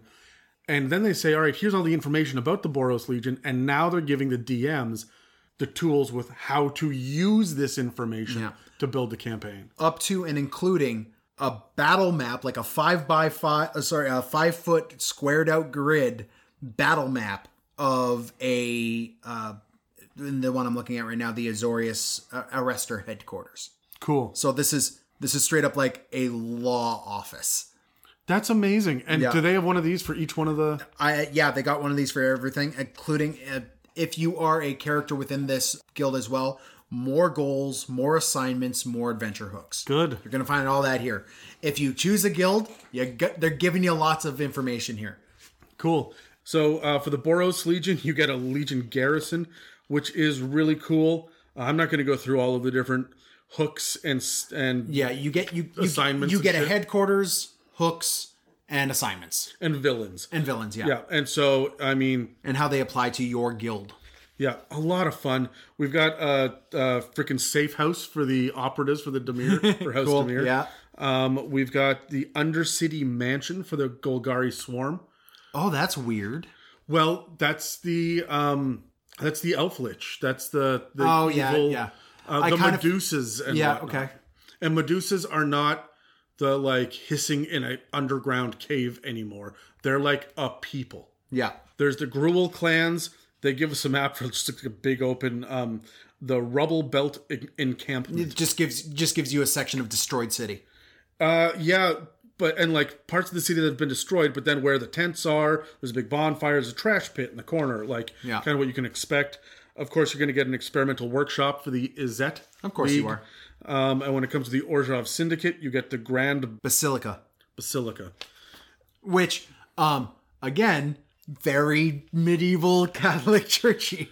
It sounds like a church word and why I didn't know how to pronounce it. Basilica is a church word. Yeah. Like just straight up is. The Cult of Rakdos gets you a notorious nightclub. Notorious! Including hanging cages, suspended cages, private booths, some baths, a dressing room, and a main stage. Like, there's a lot of fun shit in here. Celestia Conclave is actually going to get the Vernati Center. Okay. Which looks like it's kind of a giant circular temple area with trees growing in the middle of it. A lot of prayer rooms. And then the Simic Combine gets growth chambers, so it's almost like a laboratory as well, where they're going to grow certain different aspects. I like that every time that you see something as far as the Simic hybrids go, they're all covered in like gills and fins. Mm-hmm. It's not just an appendage. They're like growing you right out. Well, they see that evolution is cool and they hasten it. So evolution is not just going to give you claw hands, it's going to affect you full body. Yeah. Next is Krenko's Way. Kranko's Way is the mini adventure. It's a handful of pages. It is, 10, 11 pages of a tiny adventure using the tools that were listed earlier. They've got one of these in Eberron. They got one of these in Wildemount. They've got one of these in Theros. So here is an example mini adventure. If you want to play in this world, get some flavor, see if you like it, here you go. And then we come to treasures. So this is going to give you, as we move on to the treasures section, give you a further idea of how treasure works in Ravnica. Specifically, how our treasure we find in like the DMG or the Player's Handbook will translate into Ravnica. That's useful. That's incredibly useful. It gives you an idea of exactly what copper pieces are, silver coins, what they are, and what they're worth. Yep. Because they're different here. So, like, each guild has its own different vintage of coin. Oh, cool. Yeah. You also get guild charms, which is a mundane item with a magical small effect on it. Okay. So you're going to get this from your contacts, maybe? From your contacts or from your guild. As an example, the Azorius one. When you activate it, you could cast Hold Person at 3rd level, Command or Counterspell, and it vanishes after you activate it. So it is it's like a scroll, just as a... But it's a physical object. Physical object, yeah. Hold up and you say the word and off it goes. Yeah, cool. Yeah. And they seem all single use. I like it. Yeah. And then we get into some normal magical items. Now, I like it because each one of these breaks down what the magical items are that are available for each one of the guilds. So, while it is going to give us a list of magic items in a minute, first what it does is it says the guilds of magic items. And it lists whether or not the magic item is in this book or in the Dungeon Master's Guide. For example, a rare item for the Boros Legion is the Sunblade. You'll recognize this from Curse of Strahd. Yeah. It's available in the DMG. That's just one thing. You can get the you can get a Staff of Swarming Insects for the Golgari. That tracks. Of course it does, but again, in the DMG. While they do have specific items here, it goes one by one through the guilds about what these items are, where you can find them to look up what they can do, but also kind of a general idea. There's a paragraph for each one of them about why these items specifically resonate with this guild. Yeah. So you can't just give a... I mean, you look, do whatever the fuck you want. But you're not just going to give it a wand to fly to every single fucker in every single guild. Yeah. Right? You just aren't. It's going to be a little bit different. So then it gets into the actual items themselves. To go over it, I mean, they've got key runes, which are different keys that each guild gives you unique that have a different feature to them. This will, of course, translate to all of your other guilds as well. They have magical guild signets, which is a signet ring that has 3 charges that regens. I love this idea of a 3 charge regenning thing. It's not quite a wand. It's just like a ring with charges on it. You get to feel like Green Lantern. Yeah, kind of, right? And then they go through a bunch of other little things, but what we'll talk about specifically, just an example of this section, is Mizzium and the Mizzium apparatus and the stuff that can be made from Mizzium. Mizzium is a new type of metal. It's a magic-infused alloy that the Izzet League uses to do their crafting. And when they do that, it tends to enable a bunch of cool little magical ideas and stuff to whatever this armor is. So you have... It's not just armor, though, It's not just armor, it's apparatuses. So you could have... Apparati? Apparati? You can have a item that gives you spell slots. This is a really cool option if you want to do shit and you don't have an artificer in your party. Yeah. So an apparatus functions as an arcane focus. In addition... you can attempt to cast a spell that you do not know or have that is stored on the apparatus. So remember you said before, Dan, that it looked like it was technomancy? It isn't. These are just magical, I guess, things that you can wear or you hold or are attached to you somehow, which are storing magic, but they're like sparking with the magic as well. And then you can shoot the magic out of it and cast spells you otherwise wouldn't necessarily have access to. I like this because it makes magic and spells feel a little bit more dangerous. Yep. Like they're a thing to be harnessed besides just elements, right? There's 2 other Mizzium opportunities here I do want to go over, and I'll do the mortar first. The Mizzium mortar is just basically a shotgun tube. Is Cool. basically what it is. That has 4 charges for the following properties that recharge daily at dawn. It creates a dexterity save or take a bunch of fire damage by the looks of it. Or you expend all 3 charges to create a gigantic fireball. Cool. Okay? So that's this Fire gun. fire gun. It's basically a traveling mortar. But the one that I like is the Mizium armor, which is while you're wearing it, any crit against you becomes a normal hit. Yeah, that's amazing. That's a lot of fun. In addition, when you're subjected to any magical effect that allows you to make a strength or con save, you get basically evasion for strength or con saves. Cool. Yeah. So this is the kind of stuff you can see from the Mizium here. Then you get a bunch of further items that are really, really cool, have a bunch of little flavor. A lot of it is focused on, not surprisingly, the guilds.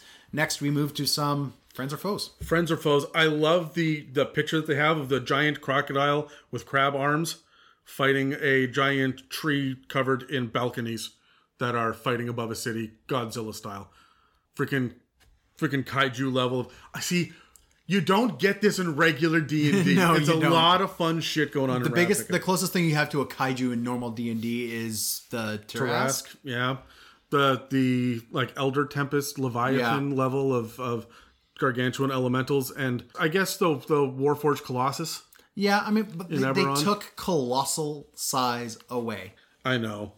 I don't like it either. They really need to bring it back, especially because some of the minis are starting to get that big. So the next section is called Friends or Foes. This is the section that I'm most familiar with because as a DM, I went leaning on this shit to surprise you, specifically, Dan, in our campaigns. So Okay. there's a lot of stuff that I grabbed. I was picking up minis at the time going, ooh, cool, what's this? Because I knew that you hadn't seen the Ravnica shit. Oh, yeah. I remember the first time you put like a Simic hybrid on the table. I'm like, what the shit is this? Exactly. So what's really cool here is that, again, depending on which creatures that are in each guild, it gives you a table at the beginning of the chapter that tells you what kind of creatures are associated with the guild and whether or not you find it in the Monster Manual or Ravnica. Oh, that's awesome. So you don't need any other books to run this. This has told us repeatedly that you need the Player's Handbook, Xanathar's Guide to Everything, the DMG, and the Monster Manual. Hard stop. You don't need Volos. You don't need Mordenkainen's. You don't even really need Xanathars. Oh, for this book, you need Xanathars. Yeah. This makes it so that it's a relatively early buy if you want to get into it. Yeah. And will actually impact your game no matter what. Yeah. And each one of these tables, by the way, is not short. They each have 20 options or so on them. And they list all the monsters by CR level as well, and when they're associated with each different one of the... They've gone into a lot of this cross-guild conflict that happens. So if you are Azorius and you are fighting a Radkos cult, right? This Rakdos. Rakdos cult. This is going to give you an idea of what kind of monsters you could find when you're fighting that guild. Yeah, and you may have, because you're from Azorius, for example, you would have Griffins and Precognitive Mages and a Sphinx of Judgment on your side. But you may also be fighting, from the Rakdos creatures, a Megman, a Cult Fanatic, an Ogre, a Hellhound. Oh man, they got a lot. Rakdos himself. Yeah, Rakdos himself is one of the things. I think that for the most part, all of the named leaders are listed on these tables as well. Oh, cool. And then we get into the actual bestiary itself. There is a small section where there's guildless creatures, and they include Undercity denizens, the undead, what's called the guildless, which are NPCs from the Monster Manual and other sources that can just be the ordinary folk. Yeah. Then there's ordinary animals, specifically drakes. Okay. Which are... No front legs. No front legs, and they're about the size of a human. They're not as big as a wyvern. Oh, okay. Drakes in D&D 5th edition are like medium-sized creatures. Yeah, okay. I like that. Yeah, but these ones are different than the guard drakes or the ambush drakes that we've seen already in the edition. These guys fly. Those ones are like lizard dogs. They're like dogs, yeah. And then there's also pack beasts, including things like the brush strider, the Ceratok. Sure. Yeah, there's just a bunch of new fucking nonsense names. But you use the different Monster Manual stat blocks for elk or rhinoceros or mammoth or whatnot Okay. for these. So name it this, but use this. Yeah, and it gives you a brief description of what it is. And then, just really quickly before I hand it over to Dan, the bestiary does stat blocks by creature type. We get 3 new aberrations. We get 6 new celestials, 2 new constructs, 1 dragon, which is Niv Mizzet, 4 elementals, and each one of them is a mixture of 2 different kinds of elements. Cool. 2 new kinds of fae, 4 different kinds of fiends, 6 new giants. Some of them are cyclopses, cyclopses, Yeah. and then a fuck ton of humanoids. I was like, is he going to count these ones on the spot too? No. There are also 9 different kinds of monstrosities, but 3 of them are the different kinds of Krasis, which is evolutionary, like upgrading, almost like Pokemon. Bump, bump, bump. Like they will get more powerful as they go, so it's not, you don't want to fight them at full power. They're fucking scary. Okay. And then a shit ton. There's like 8 different new kinds of undead as well, including unique kinds of vampires. Oh, wow. Because, this game doesn't have enough vampires. So yeah, let's do just a quick flip. Every time that we get super interested, we will stop and give a quick breakdown of the monster, and then we'll pass the book over. So we have some new angels. Now, these, of course, are going to be flavored heavily towards the Boros Guild. Not necessarily. Not necessarily, actually. Wow, okay. So we have Boros angels, which are your traditional, like, guardian battle angels, feathery white wings. But you also have Orzhov. Which are, like... And that's the evil church. Dark, evil, like, black feathered wings to them. You have the Archon of the Triumvirate, which is it's a new Archon we get. We have gotten so few Archons, which are your lawful neutral angels kind of things, right? So this is a CR14 angel, which angel, is, yeah. I mean, all the Celestials, all the angels have been high, but it's good. Are the other ones that high, though? The new ones? The other angels, CR5, CR12, CR14. The CR5 is nice. That's the lowest level of angel that we have, yeah. And we have said that the focus on celestial combat is lacking in D&D 5e. So giving a couple more options there helps. Yeah. We have a new elemental, which is the Arclight Phoenix, which is that purple lightning, pink lightning. Yeah. It's Arclight. Pretty cool. CR12. And then we got a Conclave Dryad.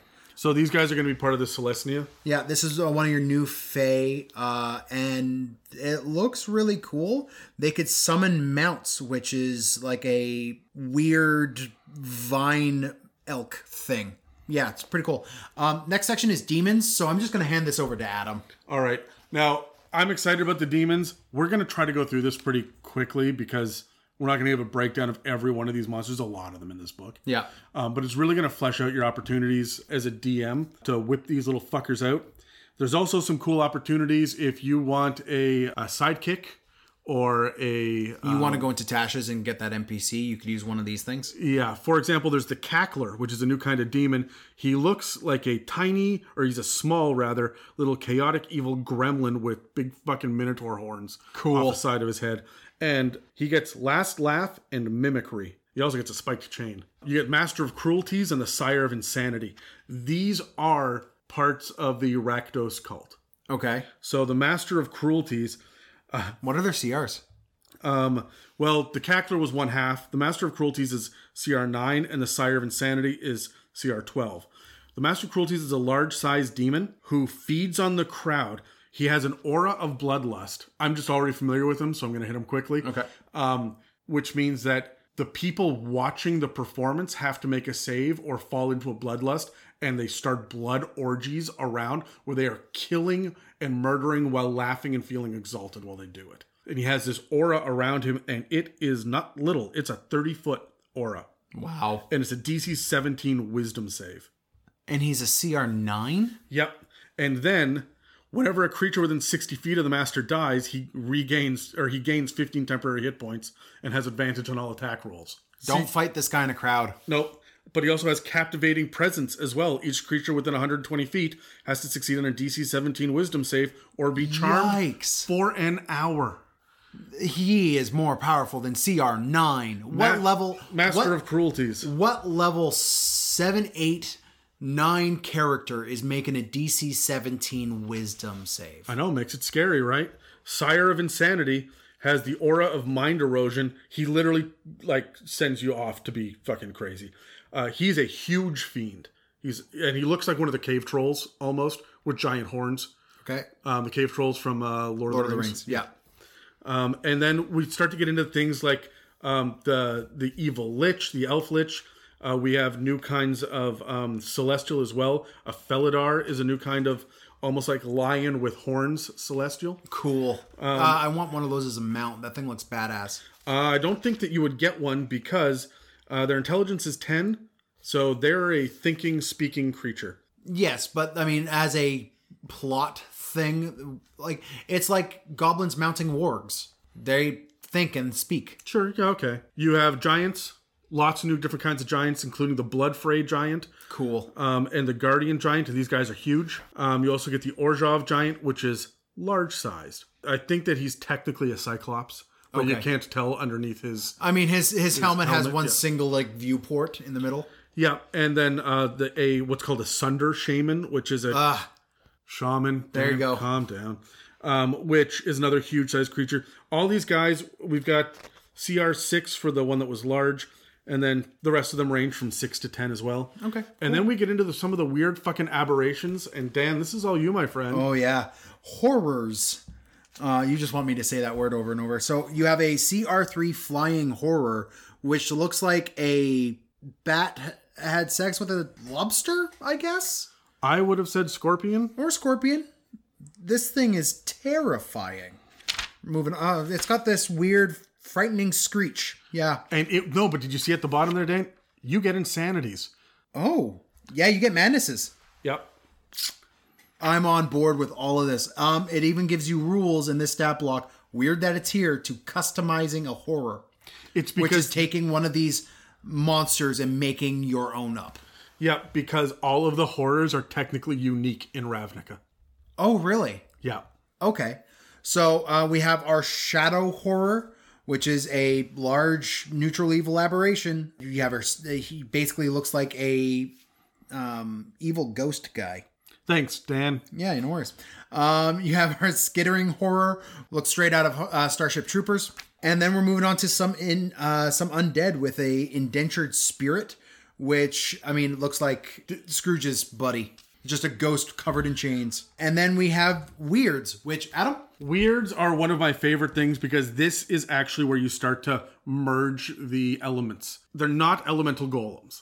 But if you think about it like they are, they have been crafted and been put together by the Izzet League. Some of this kind of seems like a one of those unhappy circumstances that comes up. Like these guys are taking the elements, they're mixing them together to create something cool, and then oops, we just created this thing accidentally. Like some of these things kind of look like the waste of a magical experiment. They are very much experiments gone wrong. Yeah. That are uncontrollable and are out there in the world. You get a blister coil, which is fire and water. A flux charger, which seems to be just pure lightning, but it's been harnessed. It has what looks like skeletal angel wings as well. Okay. And it looks like it's harnessed within a metal contraption. Remember there was the apparatus? Yeah. They have made one roughly in the shape of a human skeleton, and then it just has lightning in and around it. Then they have the Galvanize Weird. Kind of looks like ice and lightning. It's ice and lightning. And then that puts us into the Krasis. I talked a little bit about it before. The Krasis are these weird Simic Combine creatures that the Biomancers have created. They've got Category 1, Category 2, and Category 3. There are different adaptations you can give them. There's very specific artwork given. Like, one of them looks like a giant crocodile with, like, almost humanoid-ish legs, but a big bullfrog, like, cool, yeah, pouch underneath its jaw. That is just one of the many different kinds.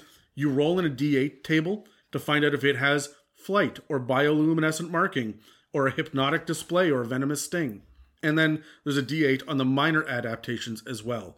But the big difference is they go from medium to large to huge. Cool. So they do get bigger and they do get scarier. Next are going to be the Kraul. The Kraul are a group of the... Kraul. Yeah, they're a group within the Golgari swarm. They're another one of those insectoid races. that we see. We get a lot of them. How intelligent are they? Are these actually a race? 10. So yeah. Yeah. So you get Krull warriors and Krull death priests as an idea here. And the Krull death piece is one of the coolest pieces of art I've seen in a long time. A gigantic undead insectoid lich is the thing you get from this. And it's a CR4. So it looks really cool, and you could throw it at a tier 1 party. Yeah. I'm on board with that. That's really neat. You also get things like the Nightveil Spectre, which rides on a Gloamwing. Dan, you guys fought one of these things in your campaign. Pain in the ass. Yeah, the Gloamwing is a big undead-looking giant bat. Yeah. And the Nightveil Spectre is an undead rider of it. Then you start to get into things like the Nivix Cyclops and I've seen this art in a card. This is one of the ones where I've seen the card. yeah, this is one of the Cyclopes that serve the Izzet League as kind of protectors and heavy laborers and whatnot. Cyclopi? Then you get a whole bunch of different breakdowns for the different kinds of Simic hybrids, including spies and shockers. You get a breakdown for the specific Skyjet rock. Yes. It's large. It's not the gargantuan. It's there for being a mount. Yep. We covered the Sky Swimmer, one of the monstrosity episodes. There are thralls, including servitors and winged thralls. What are thralls? Thralls are for the Orzhov Syndicate. When they rip the soul from its body to create a spirit, the cast-off remains go to the flesh mages, who use their necromantic magic to liquefy the corpse and transform it into something useful. They're constructs. That is metal as shit. Isn't that fucking awesome? Yeah. Next, we have the Undercity Medusa. They're often called Gorgons, it says, and I think these have that traditional Greek Medusa level threat to them. So in regular D&D, as we've said before on the podcast, regular D&D Gorgons are these metal bulls that breathe a paralyzing or a petrifying breath attack, whereas Medusas are your typical snake-haired Greek the layers. Traditional Medusa, this turning into stone takes forever and it's easy to avoid. Yep, right. But in Greek myth, a Gorgon is the race that Medusa is from. Medusa's a person, not a kind of creature, right? Yeah. So in Magic the Gathering, every time that you have a Medusa, it is a Gorgon. There are also in Theros the same kind of thing. So you're going to get new kinds of Medusas. They reference them as being Gorgons, and the flavor script don't get them confused with the metal bull. Yeah. So the Medusa in Ravnica has snake tails for hair, not snake heads. Yeah. Which is really cool. And their gaze for DC 14, if you fail it by 5 or more, you're instantly petrified. Instantly. Yep. So what's the CR rating? They're CR 6. So these are going to be a threat early. And then you get a bunch of new vampires. I think there's only a couple, but... Yeah, you get the Blood Drinker Vampire, which is... A weaker vampire? It is a weaker vampire. Well, I mean, it is a weaker vampire lord. It is still a CR8. Yeah, but vampires, by stat, a vampire is CR15. Okay. This makes it so that you can fight vampires earlier. Yep, that's true. And then you have a Mind Drinker Vampire. Which just reminds me of... what's his face from What We Do in the Shadows? Oh, yeah. The Baron? No. The energy vampire. Oh, yeah. They siphon your mind. Then you have a worm. Not yes, OR, I do. a URM. You are an M. It is a huge monstrosity that digs through the ground. And it's like a purple worm, but it's got armor. Yeah. And it's... less of a CR as well. It's less of a threat than a purple worm. It's only CR 14. How big is it? Huge. Okay. It's smaller than a purple worm. So okay, and then that brings us over to the NPCs, which are not your standard tiny little NPCs that you normally get. This is where you're going to find your named creatures that they've given us as well. Yeah, you do get a soldier stat block, but you also get Isperia, who is that Sphinx that runs the Azorius Senate. Yeah. Right? And, I mean, we're talking CR 21. These are going to be nigh deific level. Yeah. Now, you're going to get law mages and precognitive mages as well, and these are for the Azorius Legion. When you go through this section of the NPCs, it's broken down by guild. Cool. So that when you're flipping through it and they say, oh yeah, you can throw these kind of people at them, or it'll be, if you have this rank, there are other people like this at this rank. This is the section. Yeah, it's when you are running a campaign and they come across a bunch of Boros, you know where to go. Yep, and so they've got your basics. For example, the Boros is frontline medics, reckoners, fire fists, but you also get Aurelia, who is the leader. CR23 Angel. Yeah, and you're gonna run into this. The leader for the spies is a CR17, Lazav. You're going to have Jared Vodzavo, who is the Golgari NPC, who's the... he's the Lich. Yeah, he's the Lich. CR22. CR22 Lich. Yeah. You're getting up to a Serac levels with that one. So you're going to get this. There's a leader for every single one of them. Niv Mizzet is a gargantuan dragon. He does not fit the regular color scheme for D&D dragons. Okay. But then again, there are no regular dragons in this setting. He's the only one. There are mentions of drakes, but... And I think there are mentions of other dragons in passing, but it doesn't get into the colored dragons. Look, in Magic the Gathering, dragons exist. But there are a million different kinds of dragons, and that's it. What do we have for a breath weapon for Niv? His breath weapon is Fire Breath. Okay. 26d6. What? Yeah, he's a CR26. His legendary actions are nuts. And that's one of the highest CRs we have in the game right now. Yeah. And one of his legendary actions is Draco Genius. He regains a spell slot of 3rd level or lower. And he is a full caster. He gets the same number of spell slots as a 20th level Warlock does. So he's got all this shit up to 5th level, and then 6th, 7th, 8th, He's and 9th. more powerful than every Demon Prince we've seen. Yeah. Yeah, he's just don't fuck around here. He's also chaotic neutral. There's all sorts of really cool things like little goblins. There's Cosmotronic Blast Seeker, Counterflux Blast Seeker, Flux Blast Seeker, Galvanic Blast Seeker. These are all from the Izzet League, right? Yeah. And they're little Mega Man guys with arm cannons. Pretty much. You have the different Obsidat Ghosts. Now these, remember there was a council of them? Yep. These guys are only CR8. But there's a fucking council of them. Rakdos himself is a CR24. And he kind of looks a bit like a not decaying Orcus. Yes, and he's going to be able to go toe-to-toe with Orcus and the others. He's only huge, but he's also huge. Yeah. So, and he gets all sorts of crazy, horrible things that are called the Curtain Call Scythe weapon. There is Sadistic Revelry and Touch of Pain. Those are legendary actions.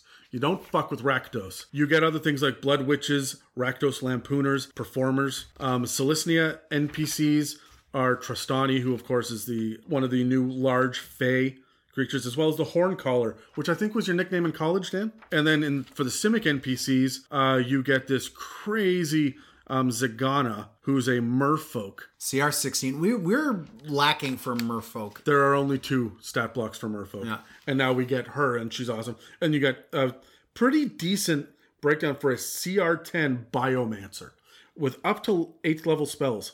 Cool. And that's the end of the book. And then it's suddenly just done. There is no appendix. Remember they gave us all of this stuff, the sidebars and everything else up at the front, right? And that's it. That's the whole book. I'm kind of upset there's not a table of, appendix or indexes or anything. You don't really need them, but at the same time. No, you don't need them. They gave us where the sidebars are. The table at of the contents beginning. actually does its job. Yeah. Weird. Let's roll dice, Dan. What are our overall impressions? Okay. Got a 12. I got a 15. I fucking love this book. Everything in this book is useful to me. I may not be pulling out the 10th district in every single one of my campaigns, but I guarantee I will use that at some point in a homebrew as a already built, smaller than Sharn city. For me, I mean, it's called Guild Masters. There's got such a heavy focus on the guilds.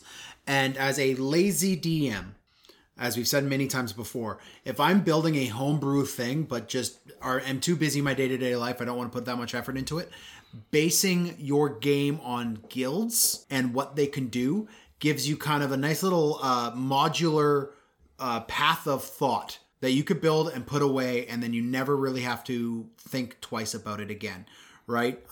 The fact that does that for you in this book, and I could just take Boros and change its name to whatever I want. Right? And then allow dwarves in it, and you're good to go. And you're good to go. I love that. And the fact that there are so many different ways to build into that guild focus is great, right? And I will pull so much from this book because of that. It did not have that technomancy shit that I was afraid of. It doesn't have that heavy focus on the mechanics of Magic the Gathering that I was afraid of. So yeah, man, I'll use the shit out of this book. I fucking love this as my secret weapon that my players don't know that I have. Yeah. To pull a whole bunch of really interesting and specific, not just monsters, but details that they probably have never thought about before. And that's the thing, right? Like, you have people like me who've been playing this game for years upon years upon years upon years. If they sit down and they play at this game, it's like watching that DM pull out a model that nobody at the table has any idea. Oh, that's a penis. We've had that. Thank you, Pepperina. No, that wasn't Peps. That was Yogs. That was Yogs. Oh, yeah, that's right. God damn, that encounter. You guys are fighting a bunch of pink jellies. Ugh. They were literally little jelly penises that were on the map. Our game is different than others. But anyways, having that moment of surprising a veteran player with a monster that they weren't thinking of. The Sky Swimmer is one of these things where it's just like, it's a roiling serpent of teeth in the sky, right? Like, you just don't think about it, right? And giving that moment of newness, of freshness, novelty to an experienced player. Yeah, man. Just that alone makes this book a buy. You can be a fan of Magic and be a relatively new D&D player that doesn't want to do one of the basic campaigns. Like, I don't want to get locked into someone else's, thought baby for the next 10 months. Yeah. But I really love Magic the Gathering, and I know a lot of my players do as well, and we have a bunch of cards from Ravnica and stuff. It's a familiar enough setting. You can pick up this book as being your 5th purchase and run with it. Yeah. And frankly, if you don't use the subclasses and Xanathars, you don't need that. No. And honestly, if you are okay homebrewing your own Magic items, you don't need the DMG. You still need the monster manual. You still need the player's handbook. But there's a lot that this book does, which is really useful and really helpful. I fucking love this book. Dave loves Eberron as a campaign setting, and so do I. The Ravnica book was a fucking surprise. It might be, everyone's talking Theros right now because it's the latest thing to come out, and everyone shat on Ravnica because it was the first Magic the Gathering thing to come out. Everyone stomped their feet and said, we hate it, stop doing cross-promotion. I think it's just because of the limitations it put on the other campaign. Not being able to have dwarves, not being able to have half-orcs. Right? And, yeah, but people were also pissed off that Wizards of the Coast was doing this cross-promotional thing to just sell more products. Yeah, but then they came out with Rick and Morty versus D&D, and nobody cared. Yeah. I did. Ravnica itself is such a good book. Yeah. It really is. It deserves to be in the same conversation as Eberron. It is, in my opinion, a better book than Theros. I would agree, actually. After breaking down Theros and seeing the cool things, like... Theros has a lot of fun Greek flavor, but Ravnica's... It's a messy book. Yeah, Ravnica's well built, well fleshed out. I guess the last thing that we do, let's roll dice on this again, Dan. Let's give our grade ranking. I got a 19. I got a 5. I'm going to give it a solid A... That's solid, and then I'm hesitating. A solid A... I want to say A minus. Only because the application of this will take a little bit of work into your own homebrew campaign. Yeah, okay. Right? It's not quite as modular as you want. It's not quite as modular as I wanted it to be. That's the only reason why A minus. It's easy to take these out and put them into your campaign if you put a significant amount of thought into it, in terms of changing names and goals and stuff like that. It gives you a good skeletal feature, like this is what they've built around these guilds. I can thus do the same with mine. But taking these guilds straight out and plopping them into your own homebrew is hard to do. So that's why I give it an A minus. And it's so heavily focused on the guilds, which, I mean, if you have guilds, that's what you're putting in. If you don't have guilds in your campaign, there's not much use for this book other than the bestiary. Yeah. I'd say B plus because of that last fact. That's not entirely true. It did give us the Loxodon. It gave us the Minotaur as a player character. It gave us a lot of fun player options. It reduced the size of the Minotaur and the Centaur. I don't care. I really don't give a shit. You can make them large size if you want. That's not a big difficult thing to do. Plus, I absolutely love the 2 new subclasses in this book. Okay. Here's the only thing that I was really missing. I don't need it to be modular because I don't mind doing that extra little bit of legwork. You're talking about how it's hard to do. I'm like, it adds 20 minutes to my prep work. Per guild. Per guild, but if I'm only gonna pull 1 guild at a time. I'm not gonna reflavor the whole fucking book. Yeah. I might as well just play in Ravnica and use my own bullshit words then, right? If I want something that's going to be an evil carnival or an evil church that's involved in crime syndicates and whatnot, the work is done for me. And none of the players around my table are going to know what the Rakdos cult is or the Orzhov syndicate. So I don't even have to change the words. I just pull it out of Ravnica. The only thing that I change is what district it's in, right? Yeah, you change headquarters names and that's it. Yeah, and so I find that really easy. The thing that I'm missing here is we did not get a world map for Ravnica. We don't know what the other districts are. We don't know what the world looks like. We got a very brief 1.5-page history, and that's not what this game is about. No. When you're playing in Ravnica, you're playing for the flavor of the political intrigue. But I want to go to the outskirts of the world and start dicking around up against this mountain range that you've got to pass through. And like, there's a lot of really cool shit in this book. I missed the overall world. I wanted a world map. Even if it was just a 2-page spread, and they say, yep, here's a world map. District 3 is here. And then it shows, I don't know, a volcano in it. That's enough for me to run with. I have no fucking idea. Yeah. So that's why for me, this sits at an A-. They have not missed yet with a campaign guide. Each one of their campaign settings has been fucking amazing, except Sword Coast Adventures Guide, which was such a swing and a miss. And it was also like, it was the premature ejaculate of 5e. It came out way too early. And it was, no one was prepared for it. Everyone was disappointed by it. Like, nobody got that moment of bliss with it. First of all, it was published by a third party. Like, they got a third party writing group to come in and do it. And you can fucking tell.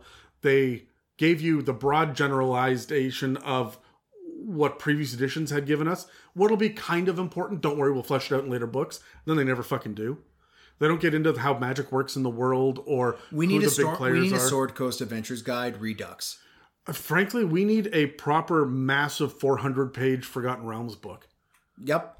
And don't redo what was in the Sword Coast Adventures Guide. It was already, what they gave us was fine. It just wasn't enough. I disagree with that. I think they there was no information in there that was bad. It was just broad. Okay. As far as these campaign settings go, though, Ravnica really challenges my love for Eberron to be the best campaign setting book. Yeah. I know what I would agree with that. Only because I'm not a huge fan of Eberron. I know it's Dave's jam, but like it doesn't tickle me the way I want a good campaign setting to do. And Theros was such a messy book. It was hard to really stand behind it. This one's well put together. You get a good idea. I mean, yeah, we're missing a map. We're missing other things. But like, if I want to run a Ravnica thing, I'm set. I could do it. Yeah. There was not really the stat blocks we get, the info that we get. There wasn't a swing and a miss in here. No. I'm really, really happy with this book. Any final thoughts before we wrap up? Nope. No, me neither. I'm feeling good about this. I recommend this to any dungeon master who is going to go out of his way to try new things, to surprise experienced players. This is a second campaign book in my mind. As a newbie player, you don't play Ravnica. No, not unless you're already familiar with it from Magic. It's weird that they started with Ravnica. I don't know enough about the Magic settings. Me too. When they came out with Ravnica and they're like, it's a Magic the Gathering setting, I'm like, I mean, this isn't just a battle card game. Like, they have more lore beyond what that little descriptor in the bottom. The lore in Magic is fucking deep. It is. And Ravnica showed me that. Yeah. So I guess that's it for this episode on the Guildmaster's Guide to Ravnica. You can find us on iTunes, Spotify, and YouTube, as well as dozens of other podcast apps. You can also find us at www.itsamimic.com or email us at info@itsamimic.com.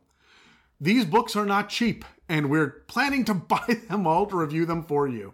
If you would like to help us out, head over to our website and hit that donate button. We would really appreciate it. Or buy some swag. Or buy some swag if you want to get some shit for your money. Yep. Thanks for listening to the It's a Mimic podcast, and make sure to check out more Legend Lord episodes when we cover new releases as they happen, as well as, and I promise we're going to do this soon, we're going to go over some of the previously published 5th edition books, now that we've got a little bit of perspective on them.